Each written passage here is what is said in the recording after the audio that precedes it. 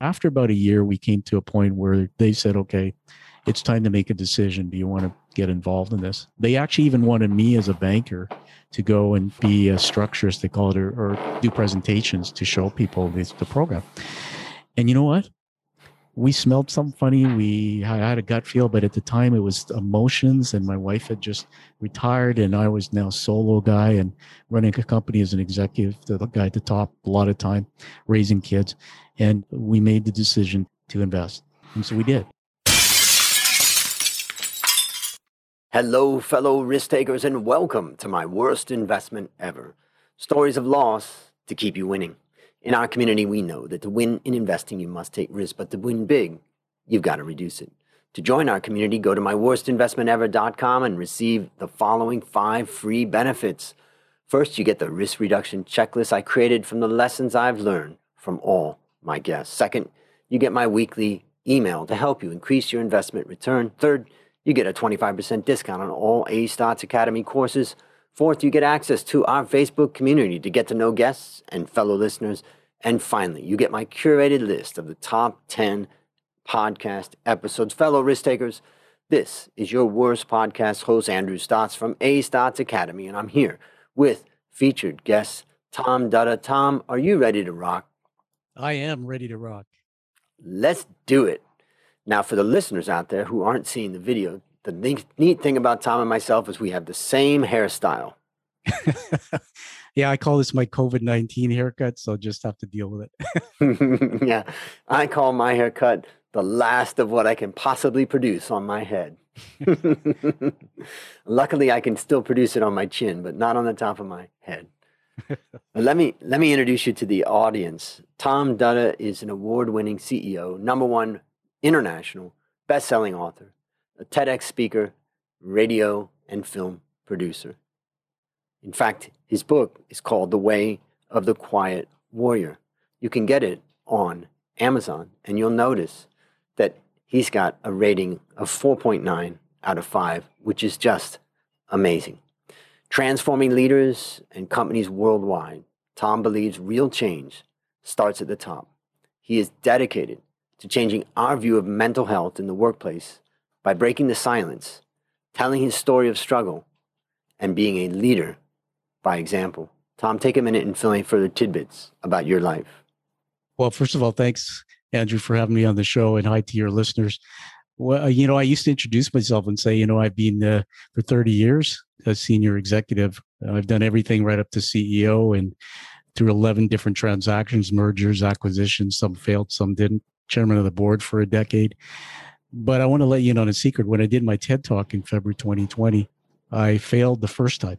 And they said, I got a coach. And I said, Coach, give me some coaching. And she said, I got to tell you, when they first met you, they didn't really like you.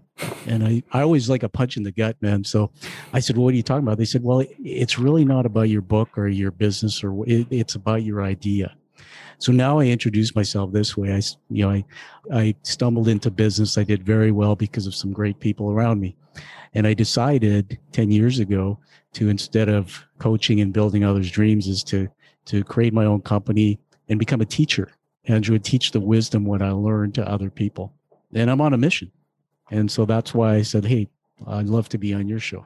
Well, it's great to have you here. And I'm really excited. I know you and I talked for a little bit before the show. I'm excited to hear your story and learn from it. So now it's time to share your worst investment ever. And since no one ever goes into their worst investment thinking it will be, tell us a bit about the circumstances leading up to it, and then tell us your story. Well, I don't know how much time I have here. Something tells me this could be a 2-3 part series. I've had enough time to think about it. Yeah, I'll take you back to 2006, actually. So getting in the story, I want to paint a picture to the audience. Okay, I want to get this in your mind that in 1996, I was married to my amazing wife. Today, we celebrate over 25 years being together. And she was a career banker. And at the time when I met her, we met in one of Canada's largest banks. And my career grew fast. I became a CEO at the age of 31. And at about that time, I was traveling a lot, Andrew, and I wasn't home. I had orphaned my daughter for many, many years. But man, I had this incredible job, and I was traveling, and I was well paid. And all of a sudden came with that the lifestyle. Without getting into all the details, it's personal. We did have a beautiful home. We had the house at the lake up in the Okanagan here, which is a part of British Columbia. The Sonora Desert comes up from the United States. It's the warmest climate in Canada. And we used to go there every year. I saw my daughter take her first steps in the hotel room. It was beautiful. And so this was the lifestyle. My wife's 10 years older than I, so we had this timeline as bankers that we were going to retire at some point, but probably 10 years apart. Well, at that time, 3 kids, 2 stepsons, which I was raising, and my daughter came along. Today, she's 23 and she's in university. And so life couldn't be better. But here's the thing, Andrew, as a financial guy, that's why I started in banking. I think I told you offline, I was licensed to sell mutual funds. This was before advisory came out. So I got my life's license to sell insurance, and I started talking to people. And what was funny, I was a young guy, and coming into my office as a branch manager, there were doctors, pilots, accountants, and like, here's little Tommy. And these people are in their 50s and 60s. I had no life experience, and here I am counseling them. And man, I'll tell you that every financial statement I looked at when we did their lending was a train wreck.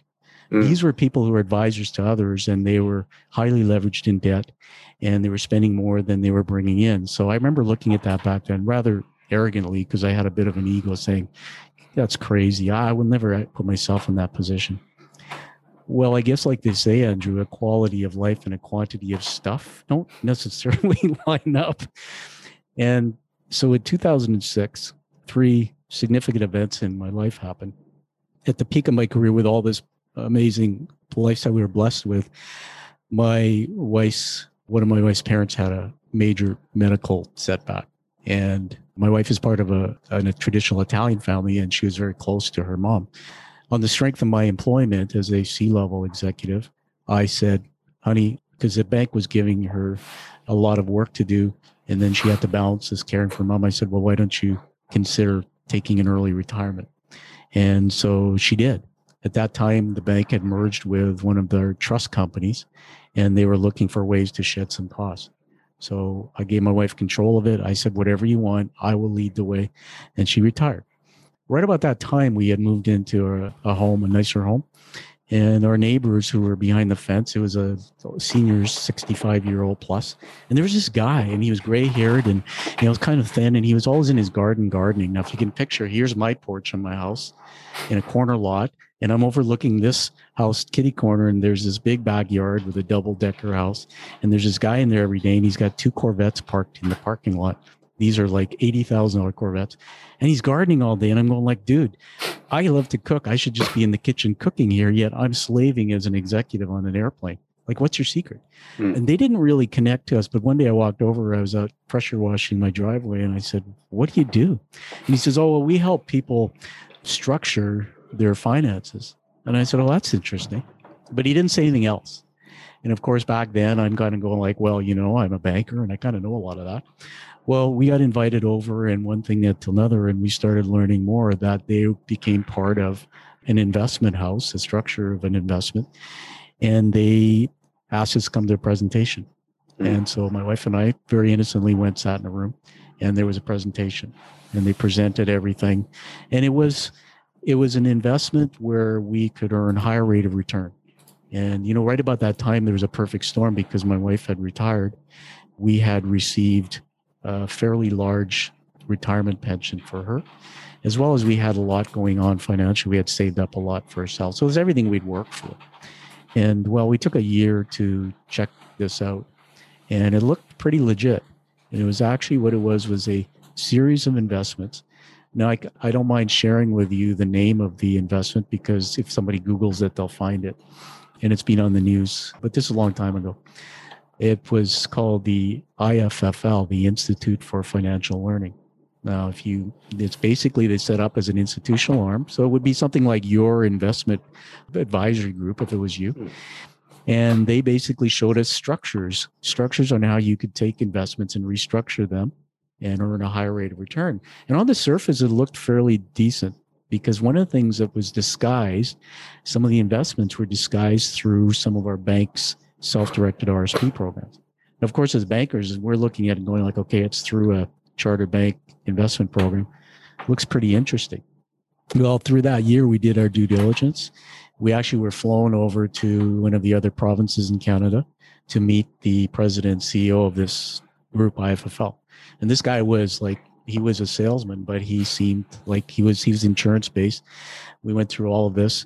They even had a gathering of 1,000 people in one part where they invited us, and they had the companies that were part of the structure that the investors were investing through their savings, retirement savings plans.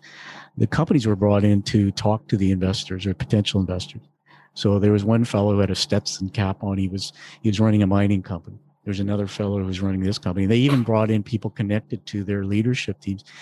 And here's the thing. I was a financial guy myself, and having been through a lot of mergers, including leading one myself in the last few years, we would set up a data room and we would exchange information and do due diligence. So my wife and just said, you know what, before we take her pension and we do some things, let's just look at this. So, man, we took a year, and at the same time, there was this health issue and stuff going on with my wife's mom. So we really weren't doing anything. But after about a year, we came to a point where they said, okay, it's time to make a decision. Do you want to get involved in this? They actually even wanted me as a banker to go and be a structurist, they call it, or do presentations to show people the program. And you know what? We smelled something funny. I had a gut feel, but at the time it was emotions, and my wife had just retired, and I was now solo guy and running a company as an executive, the guy at the top, a lot of time, raising kids. And we made the decision to invest. And so we did. And man, the first year was amazing. The returns were great, and we were receiving, the cash flow started coming. And the whole plan was to give us a runway while my wife was off work, when she was eventually going to go back to work at some point. This was not a retirement. She was still pretty young. And to use that just to basically maintain our lifestyle, to take some pressure off me. And the return seemed better. After, in 2007, another big event happened. And I always like to say to your audience that have a backup plan of income, no matter what your career. Now, I was a hired gun, they called it. So my job, Andrew, was to go in and turn companies around. Right size, downsize. And it so happened that my company, which was a global, I think it was a multi-billion-dollar group of financial companies, I was a Canadian head, they went through a merger and acquisition, and they handed me my future. And so my job was eliminated. I knew it might have been a risk. Hard guns are usually 3 to 5 year horizon because we do a lot of heavy lifting and we move on. I was given my future in a couple months severance, and my income went away. And right about I remember sitting in my car saying to my wife, look, honey, I can go back and get back into a 6-figure income. 1 month later, I went to the bank to withdraw some of the investment return we were getting, and it declined. And it was at that point where we literally woke up, my wife not having a job, looking after her mom, me just being laid off or downsized, which was the second time in my career. And we had nothing, no income.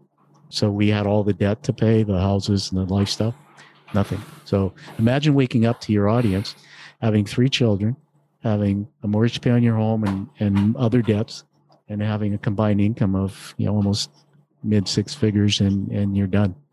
I maybe I'll stop there if you want to ask me any specific questions, but I'll tell you this, just to wind the clock forward. The next year, I bounced back. I went back and did some work as an executive, got my 6-figure income going. We had no idea this was the world's largest Ponzi scheme.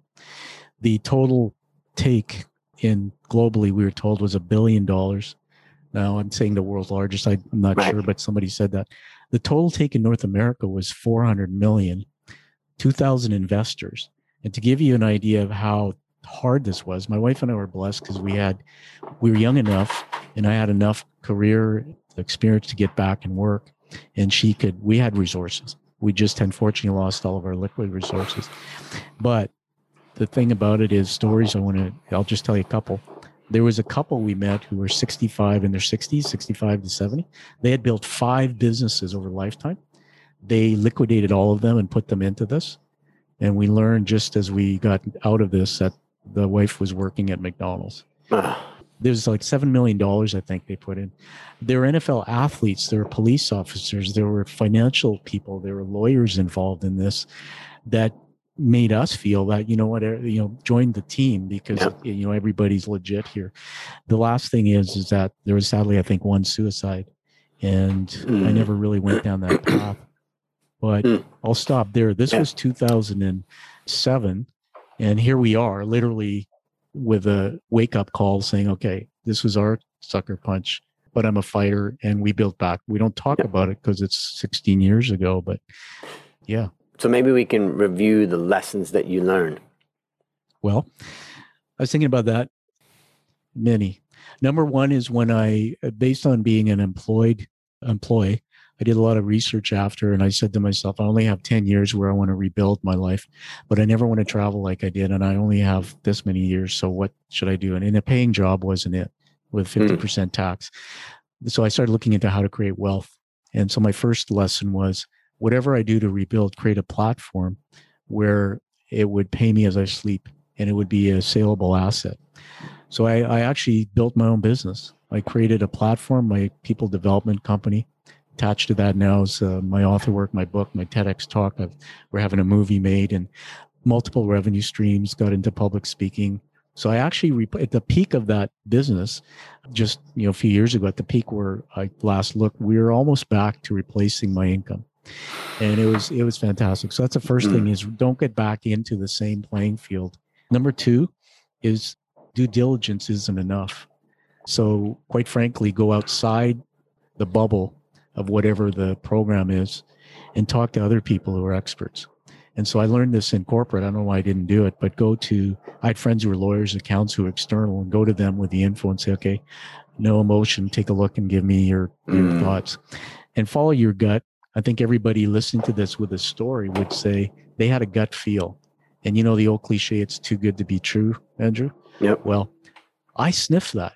But the thing is, when you're in emotion, the emotional side of the brain, which is the joy side, it's like buying a timeshare. When you're in the joy side, the dream side of the brain, you literally vision and connect to the future. So it's like, wow, this is going to be great for our future. You get out of the analytical side. So get back into that analytical side, follow your gut. And can I just give you one more thing? Yeah. Which I really thought about. A study was done in Canada, actually, on when you get to 90, the top 3 regrets. I'll leave this as a gift for you.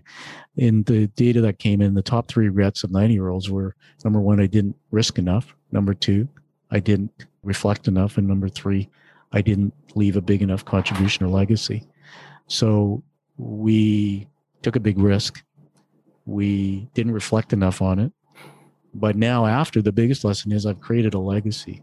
I have now a business, we've recovered, and we are better than we ever were with almost no debt. So now we have a better lifestyle today than we would have when we were even before this snowed under. Exciting. Well, let me share some of the things that I took away. I mean, the first thing, you started off the story talking about the guy with the Corvette, 2 Corvettes. And it made me think about the idea that manipulators and all that are masters at these types of magnets. Yeah. And these types of magnets attract people, and they know exactly what they're doing. They don't keep it, in a garage or something like that. They display it. And I would also say the second thing I take away, you talked about, having a meeting with 1,000 people at an event, and, you saw all these people. They're also masters at building credibility. Absolutely. And so, my big lesson from this is just the idea that there are people out there that really, really will come across as very credible and very successful, and they're experts at that. Otherwise, they would never be successful at this type of thing. And so I think what the lesson I take from what you've taught is that we all need to be aware of that.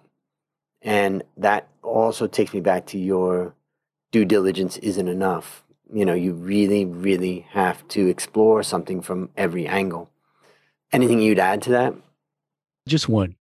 Through the last few years, I think I told you offline, I had a bit of an accident. I fell and got a serious concussion, and my life stopped for about a year. I know this is not a faith-based show, but I was never really one into my faith, but I started, reading the Bible and praying a lot to get my health back. And because I was self-employed. And here's the thing I learned to everybody: building your life for the material things in the real world is not what it's about. A lot of times the people who chase self-worth, bigger, millions of dollars net worth, a lot of times they're missing something else in their life. So today, our target isn't to be multimillionaires. Our target is to live within our means, have what we need, and live by our faith. And that's what's pushed us through this. And I think it's really what got us through the time. So we didn't end up one of those on the list of the suicidal list, for sure. Well, it's a great reminder, because during these very difficult times, a lot of us just don't have, we're not sure what to do and how to handle it. I know from my perspective, I've had my days of just falling to my knees and, surrendering and just saying, let go, it's going to be okay, do the next right thing. And don't, sometimes you just can't control everything. And so sometimes the irony is that you surrender to win. Yeah. So absolutely. So based upon what you learned from this story and what you continue to learn, what one action would you recommend our listeners take to avoid suffering the same fate? I'm picturing you looking over your fence and seeing two Corvettes and a guy just raking a lawn. Okay, so if I'm in that situation or whatever, what advice would you give?